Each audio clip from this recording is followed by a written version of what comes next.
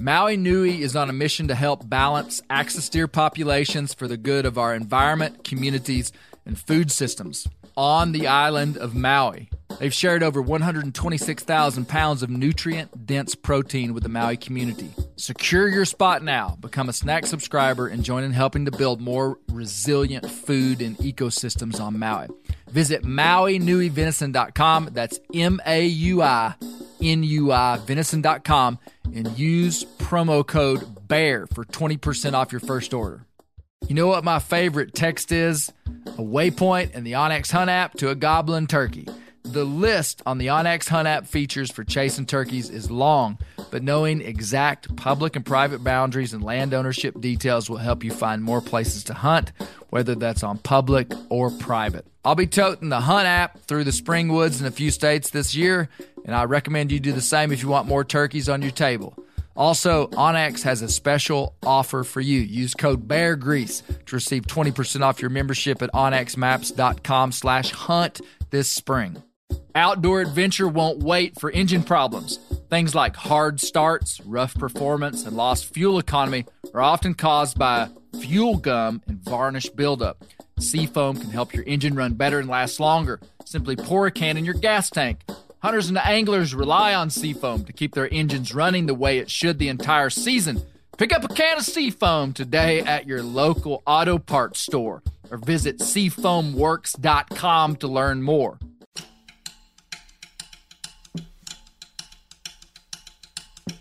Cumberland Gap was so important because coming from the eastern colonies, from the Carolinas, from Tennessee, that was the way in.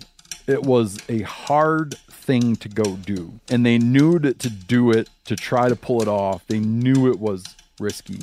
They knew it was a major undertaking. You had to scout it. You had to plan. It was like a thing. On this episode of the Bear Grease podcast, we're on part 2 of our series on the incredible life of the American backwoodsman Daniel Boone. We're going to dive in deep, like over your head deep, into a topographic feature in the Appalachian Mountains that was a major player in the identity of Old D. Boone and America. We're talking about the Cumberland Gap. We'll interview 2 New York Times bestselling authors and Boone experts, Stephen Rinella and Robert Morgan. We'll nerd out with a geologist. We'll talk about the potential historical revision of Boone. And lastly, we'll talk with a member of the Cherokee Nation and hear his perspective on the old gap. The path is rough and American identity is at stake. You're not going to want to miss this one. And do me a favor. Give yourself a pop quiz. What do you know about the Cumberland Gap? I don't know. Maybe the weather's nicer. Maybe there's more game, and it gets rewarded because it is. But it's like people moving because they just gotta know. They gotta go see.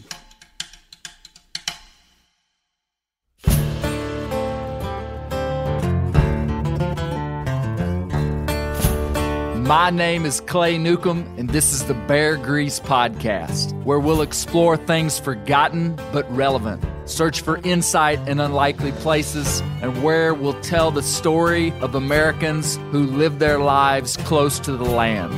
Presented by FHF Gear, American-made, purpose-built hunting and fishing gear that's designed to be as rugged as the places we explore.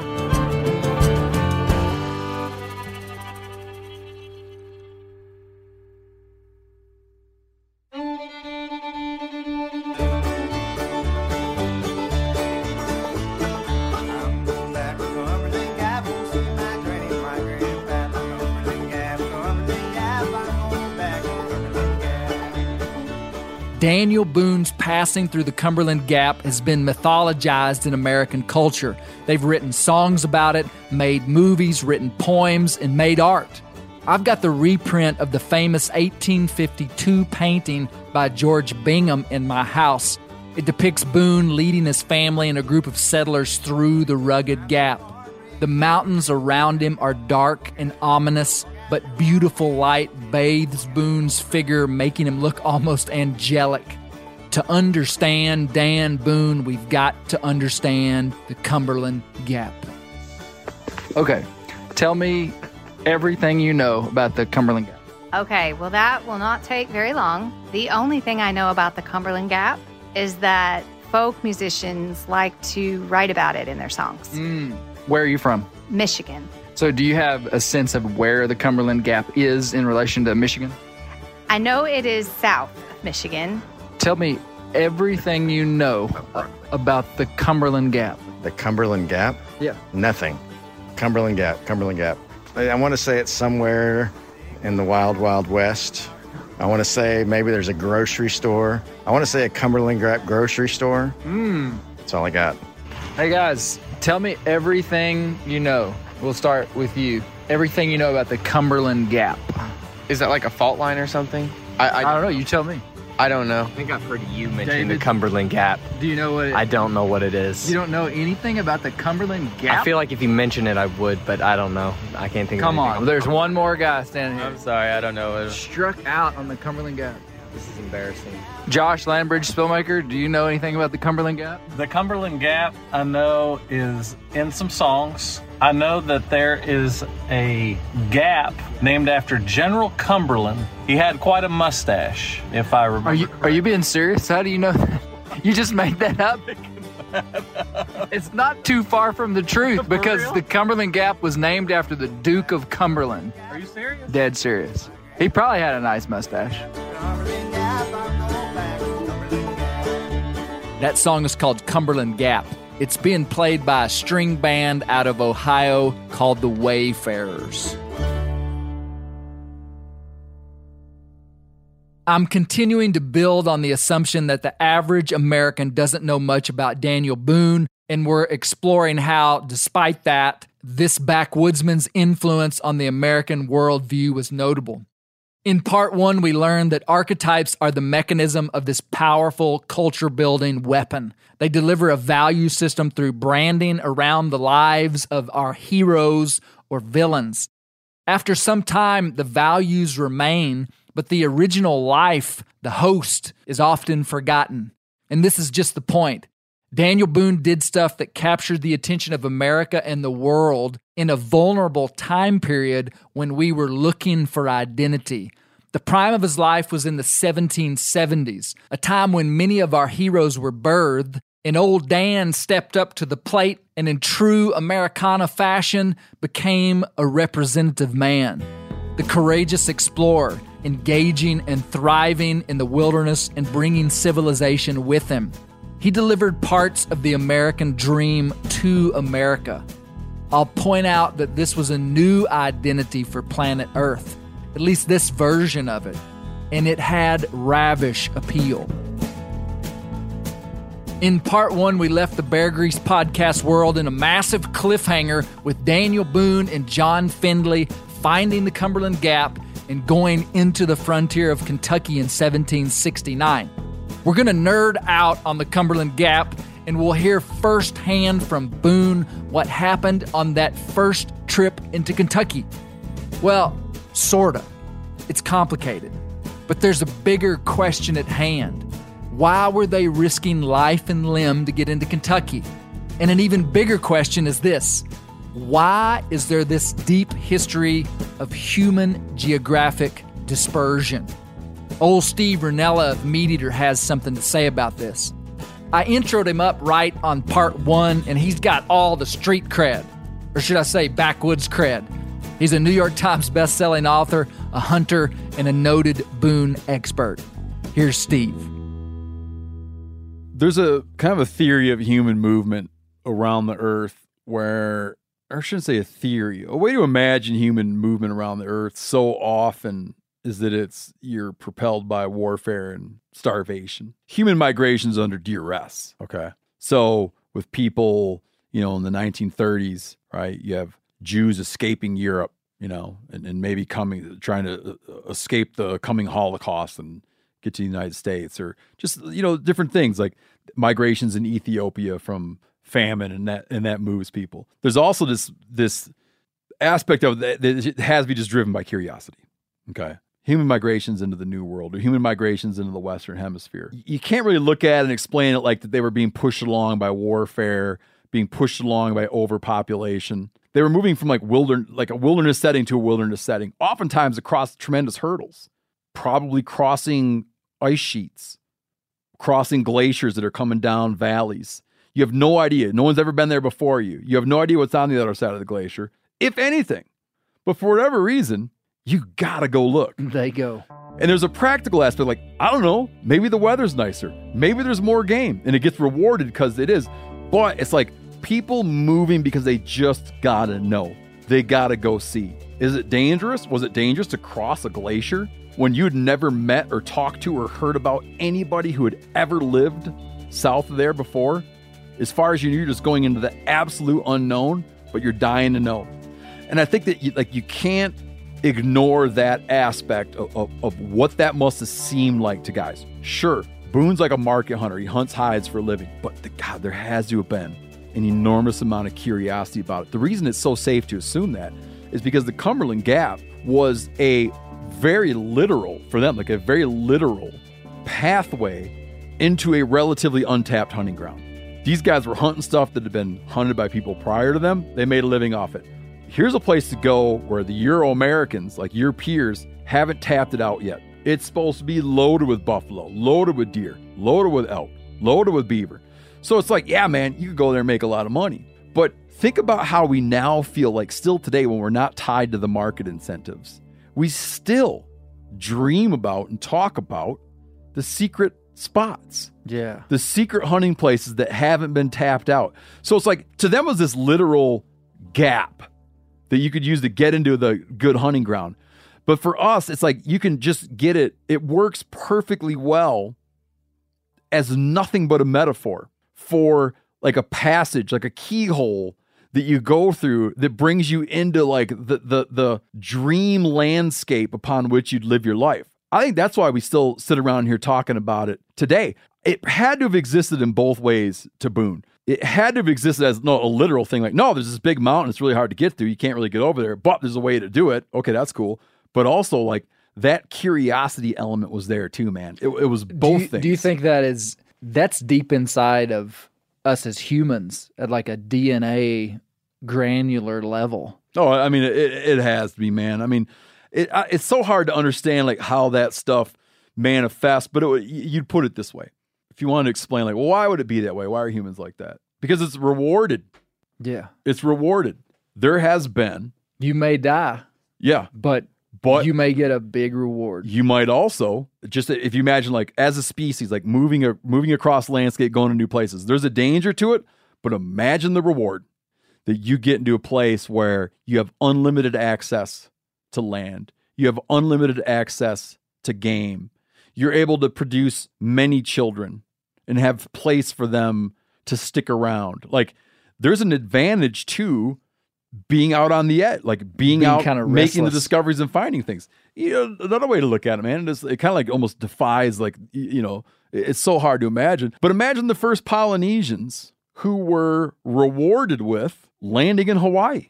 They were just heading out on big blue ocean. It's like, oh, here's a giant landmass that no one lives on, and we'll now have like staggering population growth and establish this whole new culture on this untapped landscape that we don't need to fight to get, right? It's like, I mean, there's an enormous Massive reward. reward. Or then you have all the people that probably sailed off into the South Pacific never to be seen again and died of thirst. Yeah. Right? So either that, do you think, or you get a big island. There seems to be, and I think we would see this still inside of humanity today, manifested in different ways, but there are people like Boone that push the edge. Mm-hmm. And there are settlers.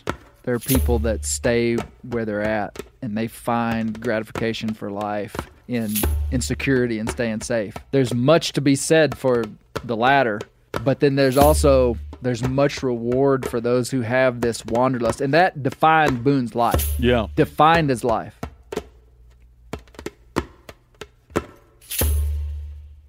Human movement implies that humans have to deal with the actual topography of the earth.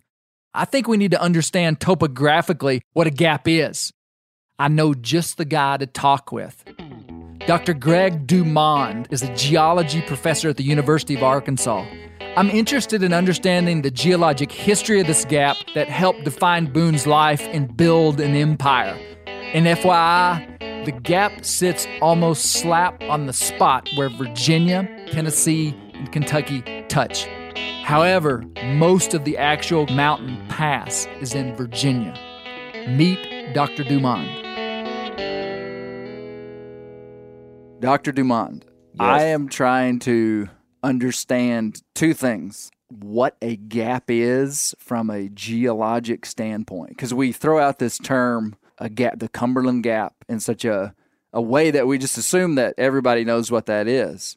So I want to understand what a gap is. But then the second thing I want to understand is why the Cumberland Gap, even from a topographic perspective, was so special.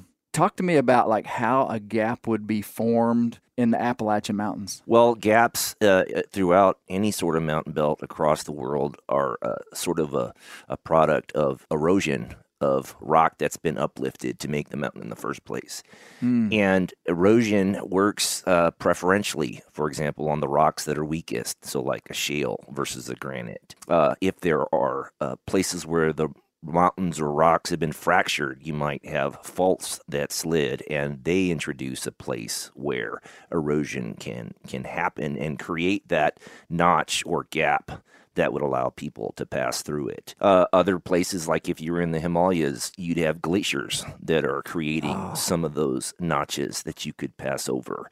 And the term notch, gap, pass applies universally. You know, you can look across the U.S., in the Rockies, up in Canada, in the Appalachians, and see similar features. And not all of them are caused by the same things. The Appalachians were the product of several mountain building events, but one that was really prominent is what's called the Alleghenian orogeny. When you take continental crust and other material and you collide it together to make a mountain belt, you end up producing faults where some rocks slide up on top of another. And the Pine Mountain Thrust is the main structure that brings part of the Appalachians up on top of the adjacent rock. But then there are other faults. Everyone's familiar with the San Andreas Fault, for example. And in that case, rocks are actually sliding past each other on a very steep fault, like Los Angeles is now creeping towards San Francisco, for example. And the fault that's unique in the Cumberland Gap is kind of like that. It's a steep fault where rocks have slid past each other, called the Rocky Face Fault. And if you didn't have the juxtaposition of the Pine Mountain Thrust and the Rocky Face Fault where they sit and intersect each other, it seems conceivable you wouldn't have really had a gap like really? that. So there's two different major forces working together that created that gap. Two faults that occur right in that vicinity that helped create the gap. And we talked about earlier how the rock type matters too. And some of the high ground that's held up along the ridges is a very resistant sandstone conglomerate rock. And so it helps to have rocks that are more resistant to weathering. What kind of map would you call this that you got pulled up here? So this is what's called a digital elevation model, and it's basically a three-dimensional representation of what hunters would see as a topographic map. I don't know if anybody knows about this, but there is a huge impact crater that is just to the southwest of what you're talking about. Is that a natural lake there at Middlesboro? No, it's not a lake. It is, so here's the topographic map, and you can see it's a depression. So let me describe to you what I'm seeing. He's pointing at an impact crater, which looks like an asteroid or something hit there. Is that right? That is what the current thinking is, that here's a geologic map, and you can see it's got this circular shape to it, and there is pretty decent evidence that deposition of these rocks and the Appalachian orogeny. Something smacked down hard right there. And apparently, this is one of the few places where coal is mined within an impact crater. Really? Yeah. Geologists call these impact craters astrobleeds. Daniel Boone had three interesting structures to negotiate along with all of the Native Americans prior to him and everybody trying to make the big trip across the Appalachians. Two intersecting faults and an astrobleem. where an asteroid hit, aided in forming the Cumberland Gap. I like connecting human history to grand things like mountain building that we have absolutely no control over but inflict massive control on us. The Cumberland Gap is the biggest and best gap for 100 miles in either direction, and forces above and below the earth help make it that way. It's wild because no gap in the world has been more critical in building an empire than the Cumberland Gap. The gap is actually pretty new to people of European descent, but Native Americans have used it since before recorded history, and they called it the Warrior's Path, or Athawamani. This gap connected the Iroquois Confederacy and the Cherokees in the South. The first recorded account of Europeans going through the Cumberland Gap dates back to the 1670s, but Dr. Thomas Walker officially named the gap, its European name anyway, in the 1750s. Wild and ironic, this American gap was named after a straight-up English chump, the Duke of Cumberland, because of his recent military escapade. And wouldn't you know it, they named the whole stinking mountain range after this man who never set foot in North America. Oh, the injustice. The Shawnee, however, called the range Wasioto, which means mountains where the deer are plentiful. Now, I can get behind that. Dr. Walker was a medical doctor, a land speculator, and a woodsman. He took good notes of his 1750 travels into Kentucky. They hauled a pack of bear hounds with them and ate a lot of bear meat. Here's a couple of wild stories. One of his men got bit on the knee by a bear. Pretty unfortunate. Walker's horse got snake bit on the nose, and he rubbed it with bear grease to help cure it. I'm not kidding, it's in his journal. Walker recorded killing 13 buffaloes, 8 elk, 53 bear, 20 deer, 4 geese, 150 turkeys on their 5-month trip. And Walker's men built the first log cabin constructed by white men in Kentucky. It was no doubt quite the trip, but very few remember Dr. Walker's name. But they do remember Boone, who crossed the gap almost 20 years later. I want to take you into the Cumberland Gap. You can go there yourself. This mountain pass maintained its relevance into modern times as a travel corridor as it eventually became modern U.S. Highway 25. The section of road was extremely treacherous, and the Cumberland Gap was notorious for tragic vehicle accidents, claiming an average of 5 lives per year in this very short stretch of road.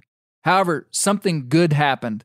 On October 18, 1996, the Cumberland Gap twin-bore 4-lane tunnel was opened, which burrows through Cumberland Mountain, and in an incredibly encouraging feat, they removed the concrete and asphalt highway that went through the old gap and rewilded it. And today, it looks similar to what it looked like when only a single wagon lane trail passed through it. The gap now sits in the Cumberland State Park. It's an incredible place, and I took my family there. So we are at the Cumberland Gap. This is the historic Cumberland Gap. We're in the Cumberland Gap right now. Take a picture with your mama. Freaking buffalo, moccasin-clad warriors, Yeah. Screaming pioneer, battling Civil War soldiers. Each was here in the historic Cumberland Gap, and now so are you. This is the historic Cumberland Gap. You're there. This is it, man. I think this is where James Lawrence would put his tree stand if he was trying to hunt the Cumberland Gap, boys. This is about the most narrow spot of the gap. You know, the Native Americans called this the deer path. And James Lawrence and many others before and since him made a living off deer hunting in these gaps in the mountains. Guys, Daniel Boone stood right here. Think about that. I mean, like, maybe his feet were right where your feet are.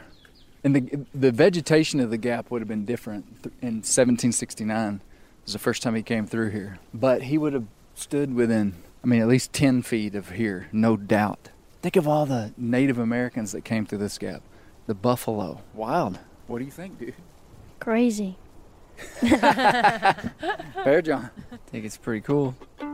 It's Describe what these woods look like, Bear, right here in the Cumberland Gap. They look a lot like Arkansas, which I guess is eastern deciduous, right? That's right. There's a lot of oak trees, white oak trees. There's a lot of, like, it's really green on the ground.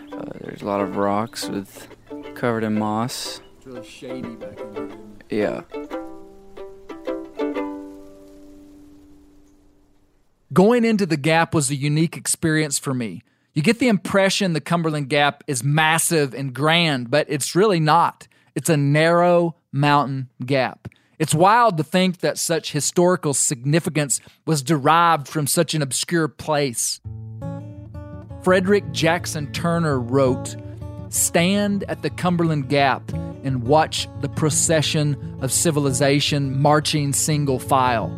The buffalo following the trail to the salt springs, the Indian, the fur trader and hunter, the cattle raiser, the pioneer farmer, and the frontier has passed by." Here's Steve Rinella on the significance of the Cumberland Gap on Boone's life.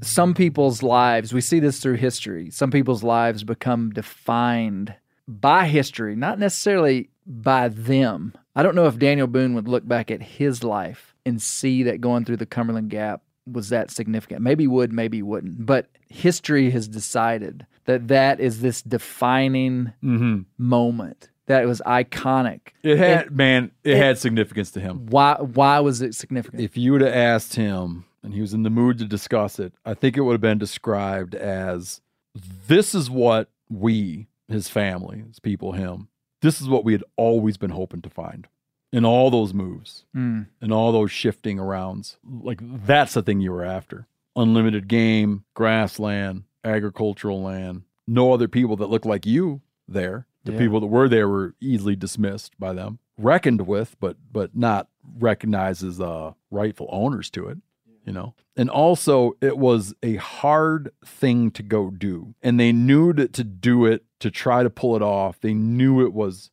risky. They knew it was a major undertaking. You had to scout it. You had to plan. It was like a thing. Meaning that, not to in any way equate this, I grew up in Michigan and wound up in Montana. If I was laying out my life for someone later, I would put that as a key moment. Okay. That was like a key moment upon which many things were anchored. And there's no way that Boone wouldn't regard that going through the Cumberland Gap, and he didn't discover Kentucky. He wouldn't have said he discovered Kentucky. Yeah. He no doubt went places that no white man had gone before. Absolutely. But it wasn't through the Gap. Yeah, he didn't. But he would make have that said, claim. like, man, my whole life built up to this. I put everything I had into making this a go. I put my family at risk to make this a go. He's buried in two places, but I think it would have been symbolic. And he would have recognized the symbolism had you taken his ashes and sprinkled them at the top of the Cumberland Gap. I think it would have been, to him, it would have made sense. I want you to hear two of Steve Rinella's favorite Boone stories, and both involve the Cumberland Gap. Here's what he had to say. I have two favorite Boone stories. One's very precise and specific, and one is more general, in that one is about a moment, and the other one is about a stretch of years. In terms of the one that lasted for a stretch of years, if I had an opportunity to do time travel, and I just had one shot, okay, I'm torn between two things. One would be to go to the northern Great Plains at a time when the first humans had kind of entered what is now the sort of like, the mid-continent, entered what is now the Great Plains of America. Okay, so non-Boone related. Non-Boone related. 20,000 years ago, whatever it was, to be on the northern plains with the Paleo-Indian hunters who were first ever humans to step foot. So if I didn't do that Pleistocene, mammoth hunter move, I would want to go with Boone when he went and first hunted Kentucky for a couple of years. And yes, I said a couple of years. They went there on a long hunt. People he was with were killed. He wound up staying willfully, not trapped, just staying so long that he ran out of gunpowder, had to make his own gunpowder with bat guano from caves, worked up, a good amount of money's worth of hides, lost it, was taken from him by the Indians, and from their perspective, he had taken it from them, they took it back. Worked up another good fortune in hides, had that taken from him, comes home empty-handed. But that adventure, that 2-year adventure in the wilderness, the finite, very specific moment is later when Boone wanted to bring his family out to the wilderness of Kentucky. His boy, one of his boys, was tortured and killed on the route, on the wilderness road that led into Kentucky. Which that was the Cumberland Gap. Yeah. They were spread out. They were moving livestock, You imagine them like walking along, but they're strung out. Well, they're strung out so much, in fact, as they're traveling through in a big group. They're strung out so much, in fact, that his boy gets caught, tortured, and killed. And Boone doesn't know what's going on until later. But he's very, his boy's left there, and he's very hastily buried. They didn't want to linger. They hastily bury his son. I believe it might have been about a year later. And this is the kind of favorite Boone story moment. About a year later, he happens to be going through there by himself. And as he tells it, it's raining. He describes it as the lowest point of his life. Goes back to find his boy's grave. His boy was killed with another kid. Finds where they had hastily buried him, and it had been dug up by wolves. And there was just the remains there. Scavenged remains. But he recognizes his boy's hair on a dried scalp on his head. And so he knows what child is his. And sits with him and weeps with him in his arms in the rain. And then hears something that doesn't sound right to him and realizes there are Indians coming and has to slip off into the night to get away. I'm a father. Losing a child is just, you can't begin to imagine it.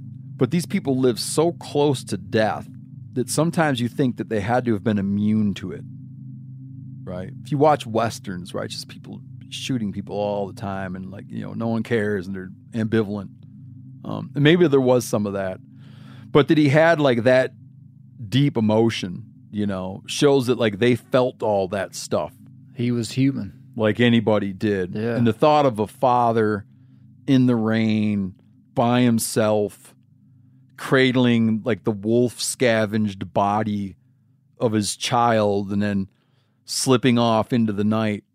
It's haunting, man. Well, I think what you've tapped into there is that with these superhero Disney-fied characters that we've made of some of these people like Boone, we lose the fact that they are human. Mm-hmm. That's lost somewhere inside of that story. And that when you see some of these things that he did, and I think this is where the real Boone is better than the myth of Boone. Because as I've learned about his life, what I'm most impressed with is him as a human.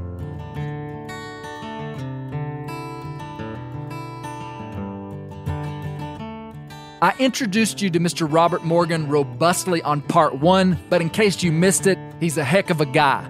He wrote one of the most famous Boone biographies in history, simply titled Boone. You should probably check it out. Born in Appalachia in the 1940s, he spent his life writing about the people of the mountains. He's a New York Times bestselling author and poet. He's quite the catch for a hillbilly podcast like this one here. It's an honor again to bring you Mr. Morgan. So the Cumberland Gap is this small topographic feature that if you were looking across a topographic map of North America, you wouldn't pick it out as this place that was really significant in American history, but it became very significant. It's significant for the United States, but it was also significant for Boone. Can you explain for us why it was so significant, specifically for Daniel Boone? Well, it's the topography that makes it so important. To have this chain of mountains, the Cumberlands, and they're hard to cross, particularly where there are no roads, there are no trails, there are almost none. And for about 200 years, English-speaking settlers had kind of been trapped on the eastern side of these mountains. So to get to the middle ground, the great meadow, they needed an easier way than just crossing one row of mountains after another. There were other gaps. Pound Gap, farther north, was a way in through the Cumberlands into the Cumberland Plateau. But it wasn't as good as Cumberland Gap, which had been used for thousands of years by the Indians. They had a name for it. They called it Wasiota, meaning the deer path, the deer trail. And so it was no secret to the Indians. They had known about it for a long time. But getting into Kentucky was an enormously important thing, as it turned out. You wouldn't think so, really. But they needed a way into the middle ground, into the bluegrass, because that was the opening really to the west, to what we call the Middle West. You could get to it by coming down the Ohio River, but you had to go way up there to Pittsburgh, that area, to get on the river, and it was very dangerous to come down the river because you had Indians on both sides, and many were killed coming down that river. But there were very few Indians in Kentucky. That's why it seemed so appealing. It seemed like a miracle. There were no Indian villages there in this vast area of the bluegrass. Now, why would that be? That was very interesting. It was a mystery, but a very wonderful mystery to explorers. Well, there is a reason. There are several reasons, but there had been an enormous fur war early in the 18th century between Indians and the French for control of what we call the bluegrass. Everybody wanted it, and the Iroquois had won that. This huge confederation of the Iroquois way up here in New York, actually. But they traveled a long way, and that was their buffalo hunting ground. They forbade the other Indians from building villages there. But it wasn't just the Iroquois and the other Indians. Everybody wanted it. The Cherokees wanted it. The Mingos wanted it. The Delawares. But because it was so fought over, it was called the Dark and Bloody Ground. Now, that's not what Kentucky means. Kentucky is made from two Iroquois words, meaning the flat land, the level land. There have been many names for the area of Kentucky. For a long time, people thought that's what Kentucky meant, the dark and bloody ground. They'd heard that. But the Iroquois had named it something a little more peaceable, Kentucky. And why would the white people have called it by that Iroquois name? I think they had heard the Cherokees use it, and there's something so beautiful about Kentucky, those double K sounds. Yeah, the actual word itself. Once you've heard it, you just want to say it. You know, it's like poetry. It's sweet on the tongue. And you could have called it, as the Shawnees did, Esquipakathiki, or you could call it Kentucky, and we can see what went out. But Cumberland Gap was so important because coming from the eastern colonies, from the Carolinas, from Tennessee, that was the way in. It was a fairly easy way. Once you'd found it, you'd follow the warrior's path, and you're looking at these absolutely forbidding cliffs. Boone, or somebody in the Adventures of Colonel Daniel Boone, said they're like the ruins of Palmyra.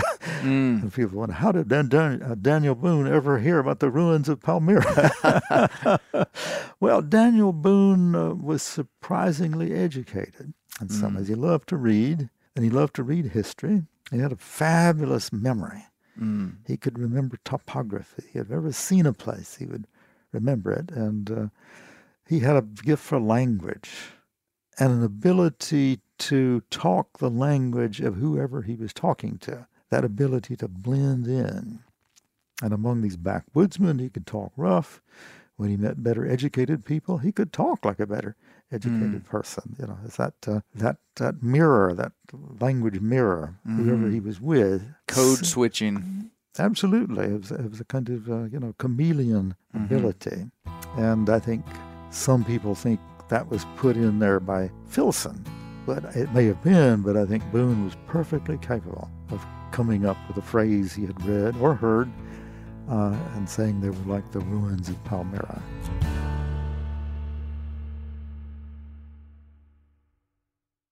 As a parent, nothing keeps me up at night more than the idea of something happening to my children. But if something happens to me and I'm not around to protect them, that's a true nightmare. Having term life insurance for myself is crucial because I can rest easier knowing my children and loved ones can have some financial support even if I'm not there. That's where Fabric by Gerber Life comes in.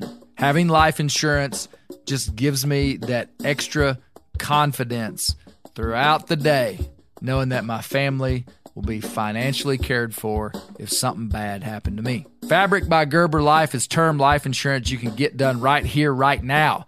You can be covered from your couch in under 10 minutes with no health exam required. Join the thousands of parents who trust Fabric to protect their family. Apply today in just minutes at meetfabric.com/bear. That's meetfabric.com/bear. MEET, fabric.com/bear. Policies issued by Western Southern Life Assurance Company, not available in certain states. Prices subject to underwriting and health questions. Whitetail Institute launched the food plot revolution in 1988 with a concentration on research and real-world testing of forage products specifically for whitetail deer. Whitetail Institute's research and development team of agronomy experts provide effective, personalized service. I've been using Imperial Whitetail Clover for a long time in a food plot back behind my house. In 2007, I killed the biggest buck of my life over an Imperial Whitetail Clover small quarter-acre food plot. Imperial Whitetail Clover is the only clover scientifically developed through years of selective breeding. Clover Extreme genetic stability provides extreme cold tolerance, disease, and drought tolerance. It really does. Clover is coated with Whitetail Institute's Rain Bond, a polymer coating added for enhanced seedling survivability. They have an exclusive offer for Bear Grease listeners, 15% off Imperial Clover when you use the code BEAR at whitetailinstitute.com. That's whitetailinstitute.com and use code BEAR for 15% off. The old-timers say that the turkeys start gobbling when the leaves are as big as squirrels' ears and the red buds start popping. And we're about there. And we are there in the South. The onX Hunt app is one of my most valuable tools in the spring woods. With tools like coniferous versus deciduous tree distribution layer, you can save time by locating edges or transition areas of mixing habitats from home. Find an area like this with water in close proximity, and more than likely, there will be a gobbling turkey nearby. Knowing the exact boundaries of private ground ensures I stay on the right side of the fence, but can easily find public ground to go see if I can't strike a gobbler. If you do get one to sound off, using compass mode and waypoints will help you pinpoint his exact location, allowing you to move in and make the perfect setup to bring him right into your lap. Download the onX Hunt app today. You'll be glad you did. onX has a special offer for you. Use code BEARGREASE to receive 20% off your membership at onxmaps.com/hunt this spring. Steve gave a quick overview of Boone's first trip into Kentucky, but I'd like to let Daniel tell you what happened. What? I thought the mystery of Boone is that we never heard about his life directly from him. If you remember, the chapter in John Filson's book titled The Adventures of Colonel Daniel Boone, the one that made him famous, was a first-person account of what Boone told Filson. However, it's disputed. Remember how the interview took place when Daniel was 50 years old?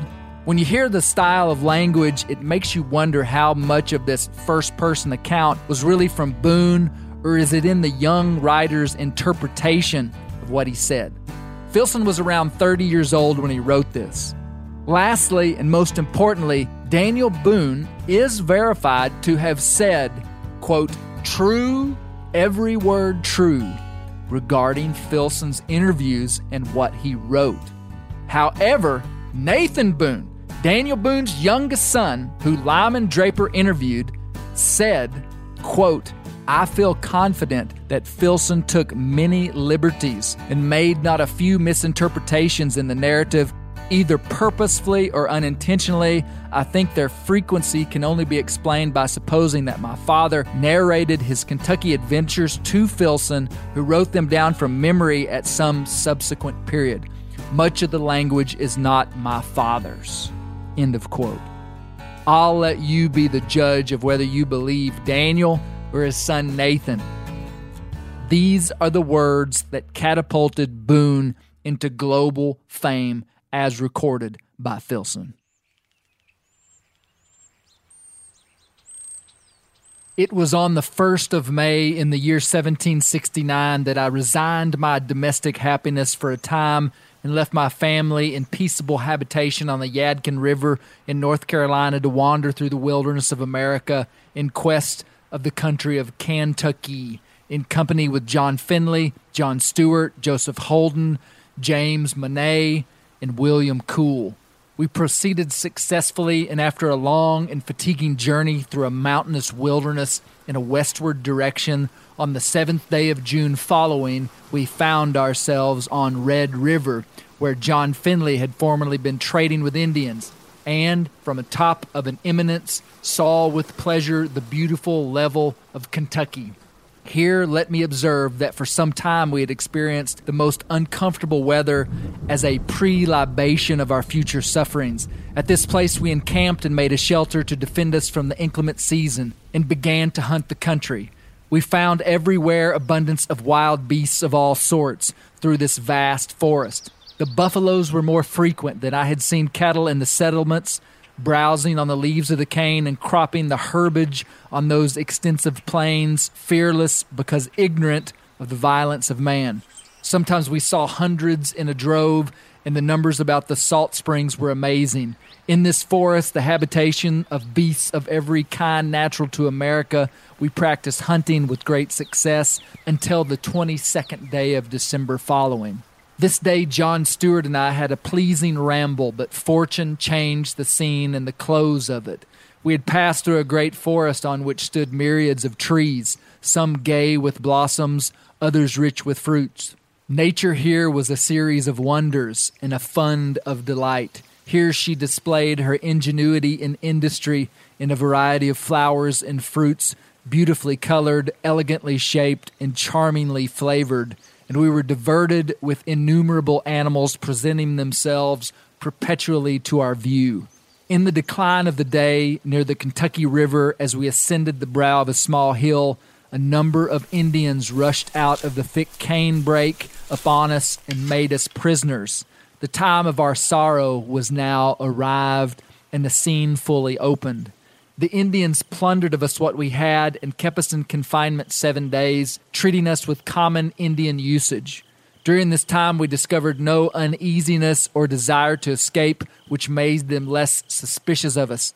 But in the dead of night, as we lay in a thick canebrake by a large fire, when sleep had locked up their senses, my situation not disposing me for rest, I touched my companion and gently awoke him. We improved this favorable opportunity and departed, leaving them to take their rest, and speedily directed our course towards our old camp, but found it plundered, and the company dispersed and gone home.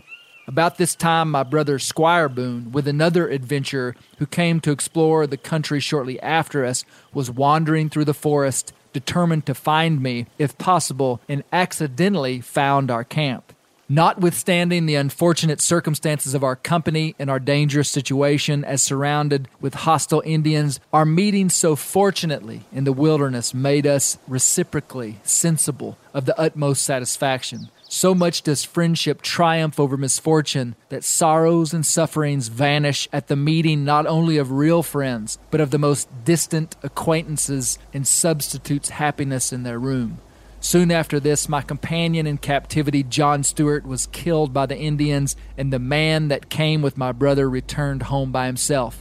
We were then in a dangerous, helpless situation, exposed daily to perils and death amongst Indians and wild beasts, not a white man in the country but ourselves. Thus situated many hundred miles from our families in the howling wilderness, I believe few would have equally enjoyed the happiness we experienced. I often observe to my brother, you see now how little nature requires to be satisfied. Felicity, the companion of content, is rather found in our own breasts than in the enjoyment of external things. And I firmly believe it requires but a little philosophy to make a man happy in whatever state he is.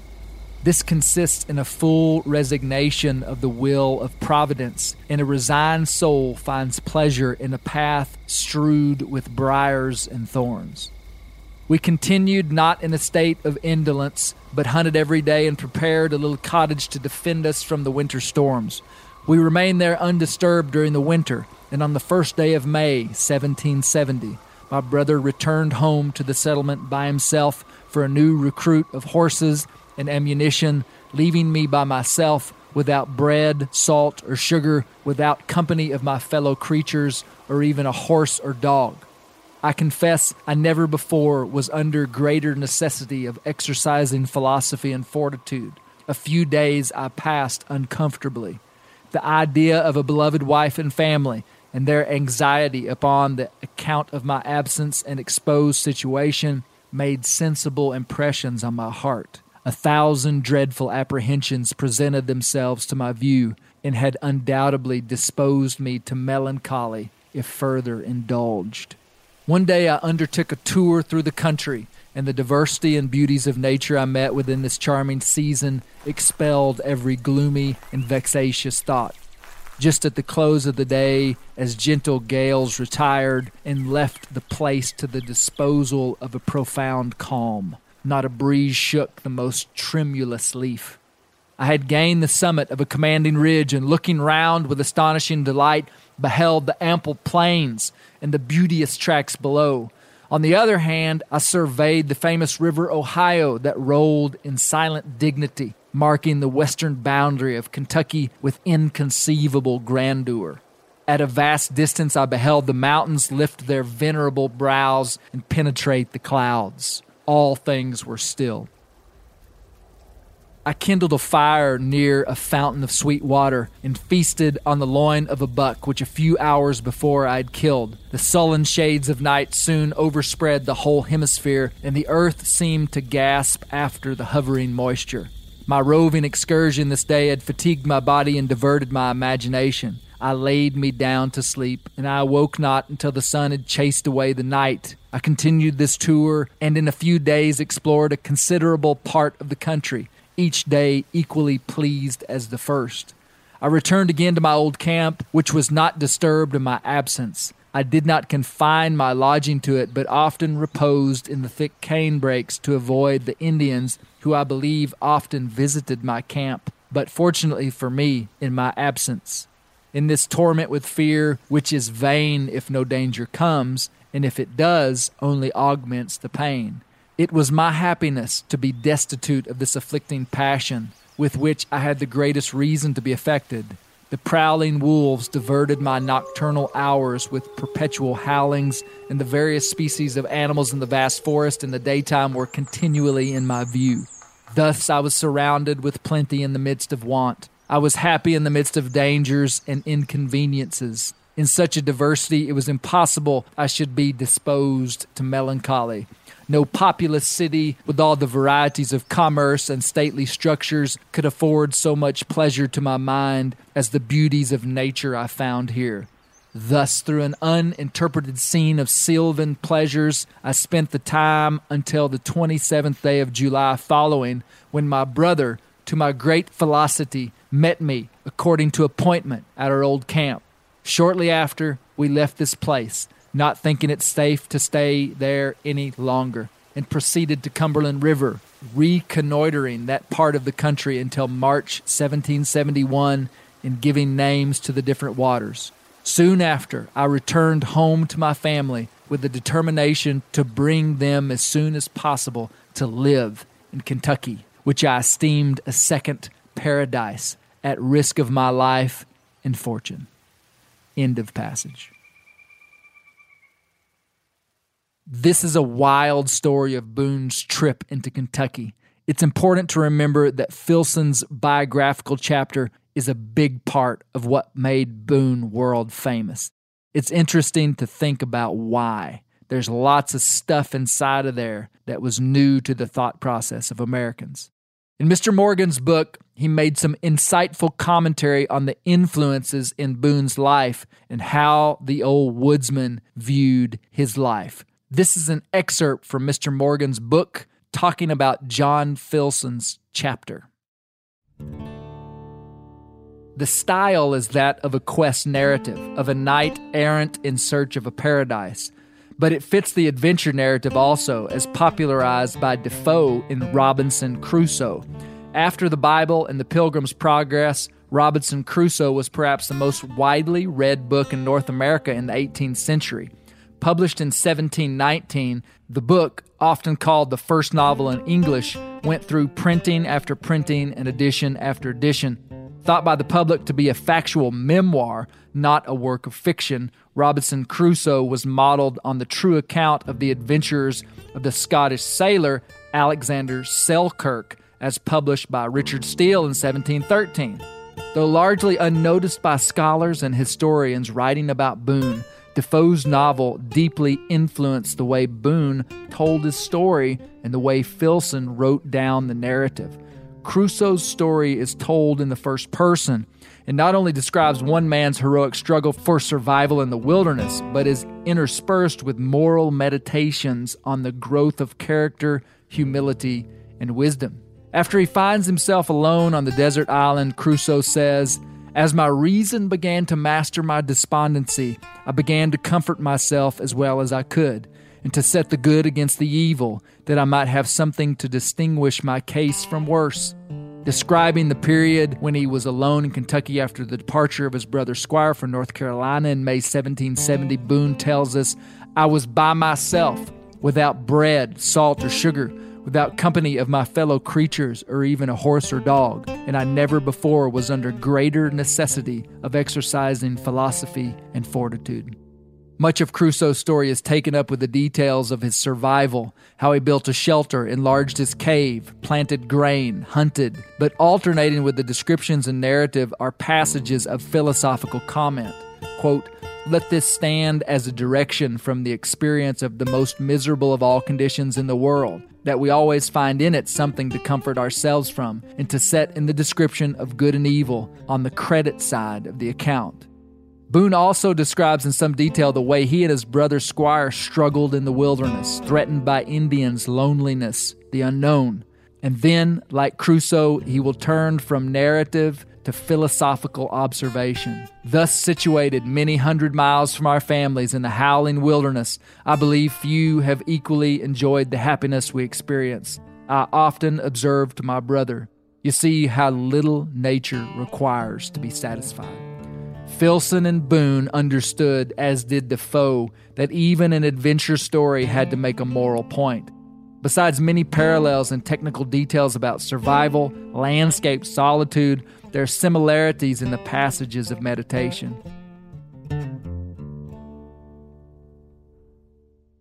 It's super interesting to know that humans respond in predictable ways to stories told in the right way.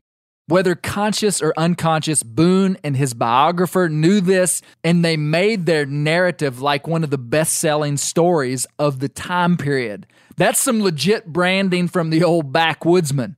I want to switch the conversation, however, back to Native Americans. And Mr. Morgan has some interesting tidbits to share about the Boone family and the Native American influence on them, and a couple others. Abraham Lincoln, the grandfather of the great emancipator, is in this group. Boone also knew the Hanks family. So Boone, Abraham Lincoln's grandfather went with Boone to Kentucky. Exactly. That second big trip. Much commerce, communication between the Lincoln family and the Boone family all the way back to Pennsylvania. And then in Virginia. They'd known each other for a long time. And important to remember that, because I think this is very essential to understanding Lincoln, that he was a man of the frontier, and that his style was informed, his politics were informed by the way Indian chiefs did things. Famous situation. Chase, Secretary of State Seward, says to the president, "Mr. President, what is your policy? You've got to tell us your policy." And Lincoln says, "My policy is to have no policy." This is exactly the way Indian chiefs, the last moment, they wouldn't tell you what they wanted to do. He picked that up, in the backwoods at That's the way you act as a leader. There's so many ways that indigenous people, American Indians, influenced American culture, and that's one of them. And you just described a great example of how Native American culture has influenced the American identity. Are there other examples of that? Well, the most famous is the fact that the Articles of Confederation, Continental Congress, were based on the Iroquois Constitution. Revival preaching. A lot of the famous revival preachers were part Indian. Oral Roberts was Choctaw, for instance. The greatest preacher in American history was Tecumseh. He could mesmerize. He'd combined Indian beliefs with Christian beliefs and could sway anybody. I think American oratory of the 19th century was really influenced by these great Indian leaders for their eloquence. Their oratory was, that was their leadership. Sam Houston could move anybody with his oratory. He'd been adopted by the Cherokees. He was a Cherokee. He was Raven of the Hiwassee Cherokees.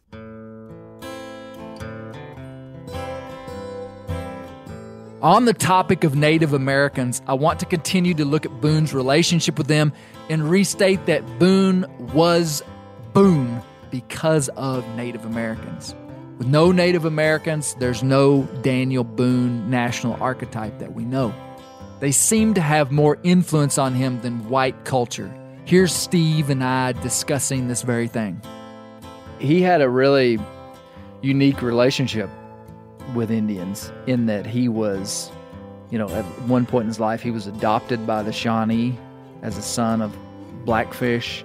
And he always had this seemingly deep respect for Native Americans. But just the nature of the times and where he was at and what he was doing, he ended up, being in conflict with them at different times. Yeah, many times. You have to analyze him. I think you have to analyze that aspect of him in context of his peers. And compared to his peers, he had a very lenient, compared to Long Hunters or compared to other soldiers of the time, seems to have had a very tolerant, rather progressive view of relations between the Euro-Americans and the Native Americans, but at the same time did a tremendous amount. In some respects, one could say unintentionally, but knowingly did a tremendous amount to displace those people, but understood the loss that he was inflicting. Dr. Taylor Keene is a graduate of Dartmouth College and has a couple of graduate degrees from Harvard. He's currently a professor in the business school of Creighton University in Omaha, Nebraska. Most relevant for this conversation, he's a member of the Cherokee and Omaha Nation. He considers himself a citizen historian of the Cherokee Nation. I wanted to ask him about the other side of the story of the Cumberland Gap. Meet Professor Keene. Professor Keene, I want to tell you an experience that I had while I was in Kentucky. I took my family to the Cumberland Gap. And so the Cumberland Gap sits on the border of Tennessee, Virginia, and Kentucky. And the way that we came through the gap was from the Virginia and Tennessee side. So we came from east to west. And as I'd been thinking about this for so long, I was excited, and you kind of drive on this highway and you can see the Cumberland Gap. And as I'm there with my boys in the car and my wife, I'm talking to them about how, this is what Daniel Boone saw. This is exactly what he saw, minus the buildings and civilization, when he came through here. And we went through the Cumberland Gap from east to west. We stayed in Middlesboro, Kentucky that night. And that evening, we decided we were going to drive back through the gap. And when I was driving from west to east, I just had the thought that most likely the first humans to ever walk through that gap came from west to east, most likely. No one really knows where the indigenous people of North America exactly came from, but the best evidence right now, I would say, was they came from the west and moved into the east. And it was really kind of a moving thought, because as a American, I'm thinking about the European Americans that came from east to west. But the indigenous peoples, they would have found that thousands of years before Americans did, and the French did, and the white Europeans. And that's what got me on this train of thought of, we celebrate this path, people passing through this gap, but for the indigenous people of this country, of this continent, it wasn't something necessarily to be celebrated. And that's why I wanted to talk to you. I just wanted to get your perspective and just talk about ultimately the impact of Europeans coming through the Cumberland Gap and then just settling the rest of North America. I think that's a fantastic intro. And that's the big question, is it not? How long ago were the first humans to see that? And that's a mind-boggling question, for sure. The theory to which you are indicating is the Bering Strait theory, correct? There's a couple of them I hear of, but... Yeah, that has an indelible impact on Americans' perceptions of indigenous peoples. Our ancient Cherokee stories say that we come from an island in the east, meaning the Atlantic, and that we were on an island that had volcanoes and big turtles. That's actually a very important part of Cherokee cosmology, those turtles. But that makes it sound like it's somewhere around the Galapagos or something like that. And then our stories say that was where we had massive temples and an earlier golden age, that eventually water overcame the island and we had to flee. And that's where our stories of Grandmother Spider carried our one ember from our one great fire, and that we migrated into what would be South America. And the Cherokee is the only tribe that utilize blow dart guns as hunting weapons, as well as double-walled basketry. And so that's an imprint of our time in South America, and then that we migrated up over the Great Old Man, which is the Mississippi River, and then eventually found ourselves up near the Senecas, because that's our most closely related tribal groups. And eventually we were forced down south into what is more often than not viewed as, the Cherokee homelands, but we were probably immigrants to that area as well. Mm-hmm. You can look to the other 5 civilized tribes, the Creeks and the Choctaws and the Chickasaws and the Seminoles, and that was their homeland. But Cherokee certainly occupied it.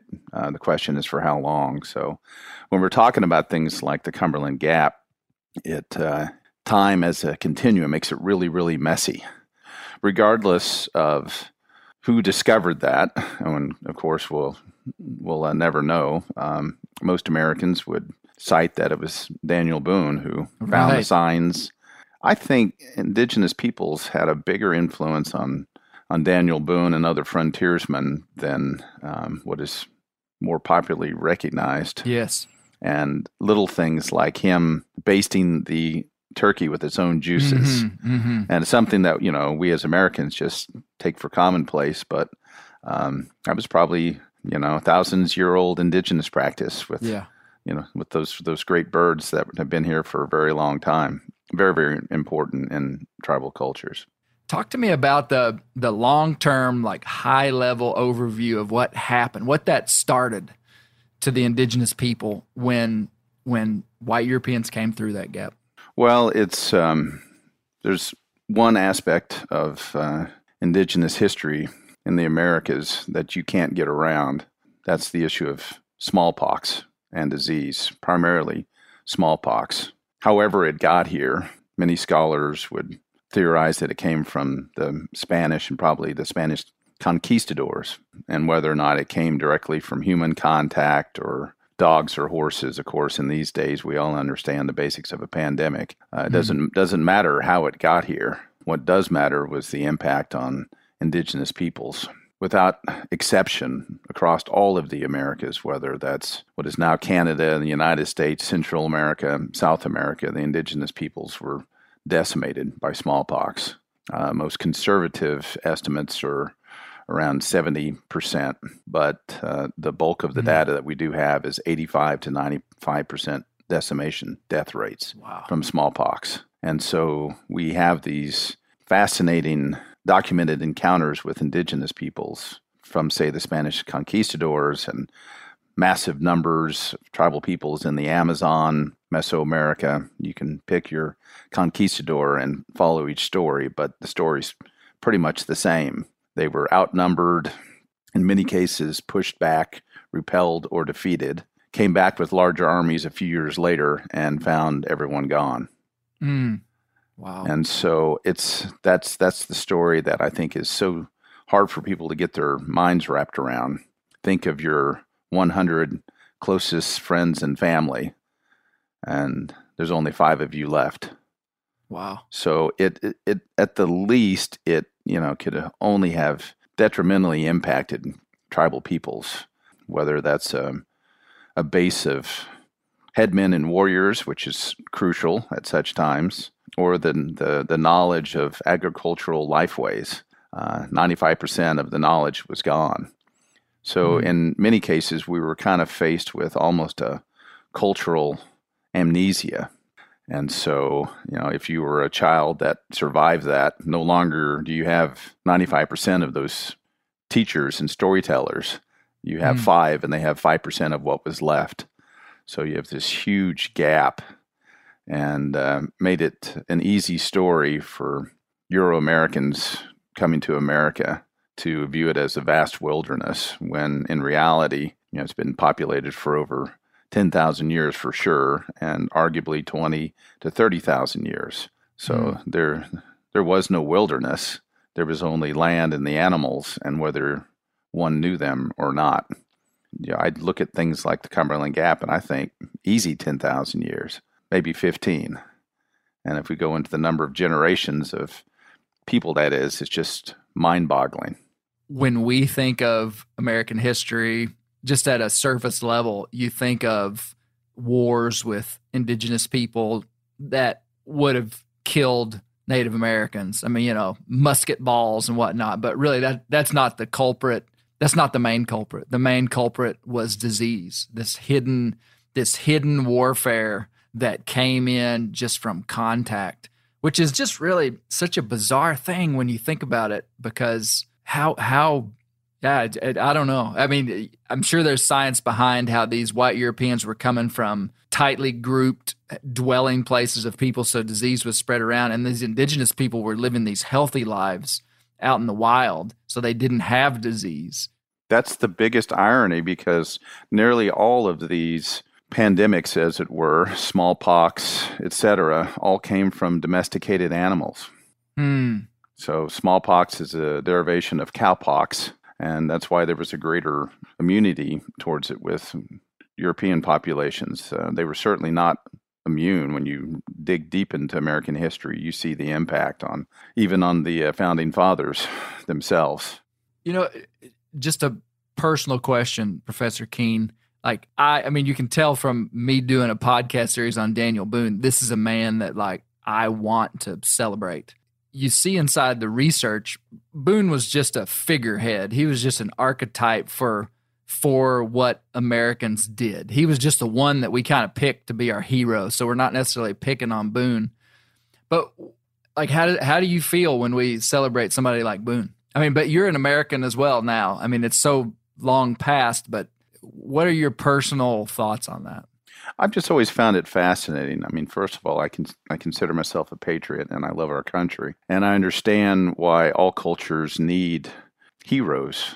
And so you talked a lot about branding and archetypes, and of course, that's all stuff in our field of business. So I understand that. And so I acknowledge that he was an icon. He was an archetype of that frontiersman. But I also feel like there should be in history indigenous peoples that he worked with, learned from, spent time hunting with, that should also be those types of heroes. And we don't know who those are, but guaranteed they were there. He did have a relationship with my tribe, the Cherokees. He did have a relationship with the Shawnees. I'm just glad that podcasts like yours today bring those aspects of history back up, because it only adds to the rich, tapestry of really what made those individuals be able to survive. What an incredible perspective from Professor Keene. I want to go back to Mr. Morgan and hear what he has to say about historical revision. I figure he's got some insight. In modern times, people they go back into history and they find faults with people based upon things that we now know were egregious things, like slavery. Like we now know worldwide that this was a terrible thing. This is a scar on humanity that we've been a part of this. But it just doesn't seem fair to go back and say that every human that ever was involved in that in any way was an evil person. And at the same time, I'm talking about Boone and want to give him credit for all these things, but we know there was this irony inside of his life for things that were done to Native Americans. And, we said that he owned a slave, and not a whole lot is known about that. Can you speak to that? Just kind of like your personal thoughts on how we can deal with that? Well, historical revisionism is the fashion now. And people want to impose on the past the values and the judgments of the present. And we should keep that in mind, our ideals and our ethics as we look at historical figures. But we should also be tolerant, because we're all human beings and we all make mistakes. And in the future, some historian may be looking at us. They inevitably will. So you also, want to be more flexible in looking at these figures and not only see what they did wrong, but to see what they did right. And in the case of Boone, to remember why he's important. I mean, there's a reason he's so important in American culture, and in fact, in world culture. We should have it both ways, I think. We should remember that Daniel Boone, believe it or not, raised as a Quaker, actually had slaves, at least at one point. And we should remember that we tend as human beings to act the way other people are acting in a culture. That probably at that time it seemed okay because everybody was doing it. To realize that, to remember that Thomas Jefferson owned slaves, but that he also abhorred slavery. It was a strange paradox. To remember that Boone did other things. It wasn't just owning a slave. Right. So it's possible. What I'm hearing you say is that it's very possible for someone to, and this seems so contrary to what we hear happening in society today, but it is possible for someone to have parts of their life that are very honorable and noble, and then maybe have one section that wasn't great, and that one section doesn't cancel out the honorable and noble. I don't think we should look at people's lives just over one issue. I mean, you've got to take the thing all around in a way and try to get some understanding of them as a human being with many facets. At the same time, you keep in mind the values of the present, of course, that a historian is looking at things through the lens of the present, always, and through their own biases and values. But you can't be much of a historian or a biographer unless you're able to also see things through the lens of that time. Otherwise, you will be so limited in your approach. You have to have this sympathetic imagination or empathetic imagination so you can try to find out how those people saw things. How did the world look to Rebecca Boone, to Michael Stoner, to Simon Kenton? I mean, what were they after? What were they trying to do? Of course, you can't do that perfectly. But the point of historical writing is to try to imagine what this world was like. What it had been like to have Kentucky there. We can say, oh, they destroyed the game. They, brought slavery into Kentucky. What was Michael Stoner? What was Boone thinking of at that time? And they were probably thinking of this great paradise, this thing available, this thing there. I can go there. I can become a part of it. We cannot judge in our own time what land meant to these Scotch-Irish immigrants who never had a foot of land they could keep. And what that meant to you, to be able to hunt, to be able to own weapons, to have this unlimited continent ahead of you. And of course, they did things we don't approve of, especially to the Indians.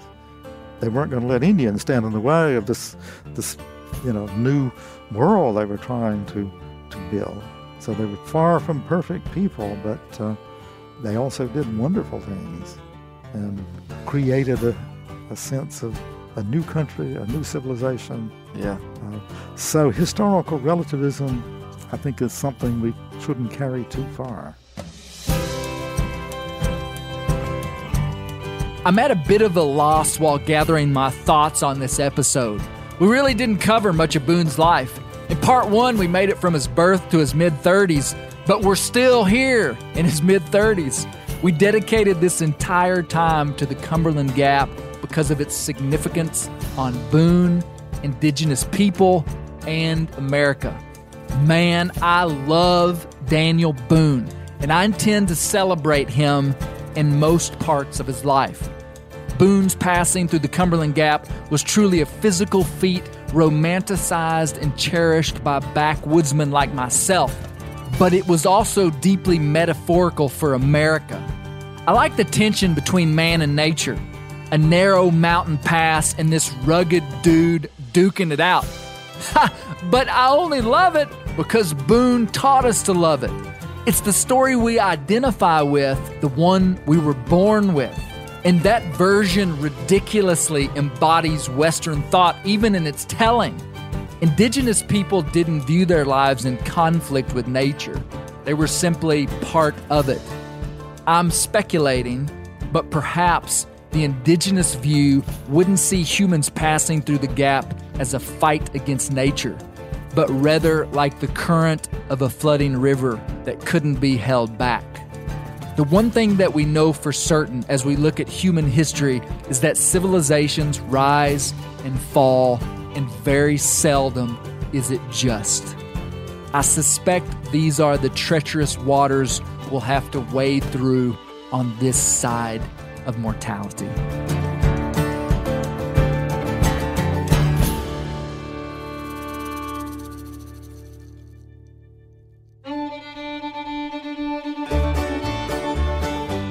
Folks, thanks for listening to this episode. You can hear me and the crew distill this down next week on the Bear Grease Render podcast. And after that, we'll put out the third part of our series on Daniel Boone, and we'll cover some more ground in his life. If you've enjoyed this, share it with a buddy. Thanks a ton.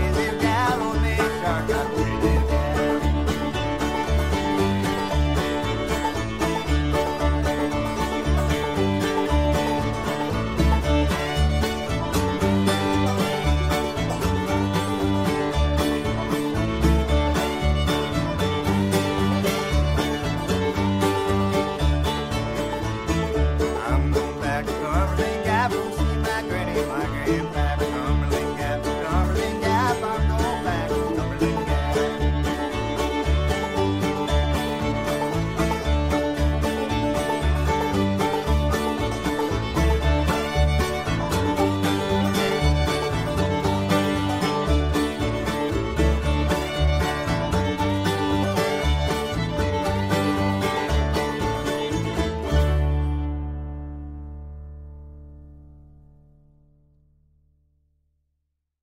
Maui Nui is on a mission to help balance axis deer populations for the good of our environment, communities, and food systems on the island of Maui. They've shared over 126,000 pounds of nutrient-dense protein with the Maui community. Secure your spot now. Become a snack subscriber and join in helping to build more resilient food and ecosystems on Maui. Visit MauiNuiVenison.com. That's MAUI venison.com and use promo code BEAR for 20% off your first order. This show is sponsored in part by BetterHelp. Around New Year's, we get obsessed with how to change ourselves instead of just expanding on what we've already done right. Maybe you finally organized one part of your space and you want to tackle another. Or maybe you're taking your supplements every morning and now you actually want to eat breakfast. In the last year, I've been more diligent about going to the gym on a regimented schedule, and it's made a lot of difference in my life. Therapy helps you find your strengths so that you can ditch the extreme resolutions and make changes that really stick. Therapy is helpful for learning positive coping skills and how to set boundaries. It empowers you to be the best version of yourself. It isn't just for those who've experienced major trauma. If you're thinking about starting therapy, give BetterHelp a try. It's entirely online, designed to be convenient, flexible, and suited to your schedule. Just fill out a brief questionnaire to get matched with a licensed therapist and switch therapists at any time for no additional charge. Celebrate the progress you've already made. Visit BetterHelp.com/Grease today to get 10% off your first month. That's BetterHelp.com/Grease.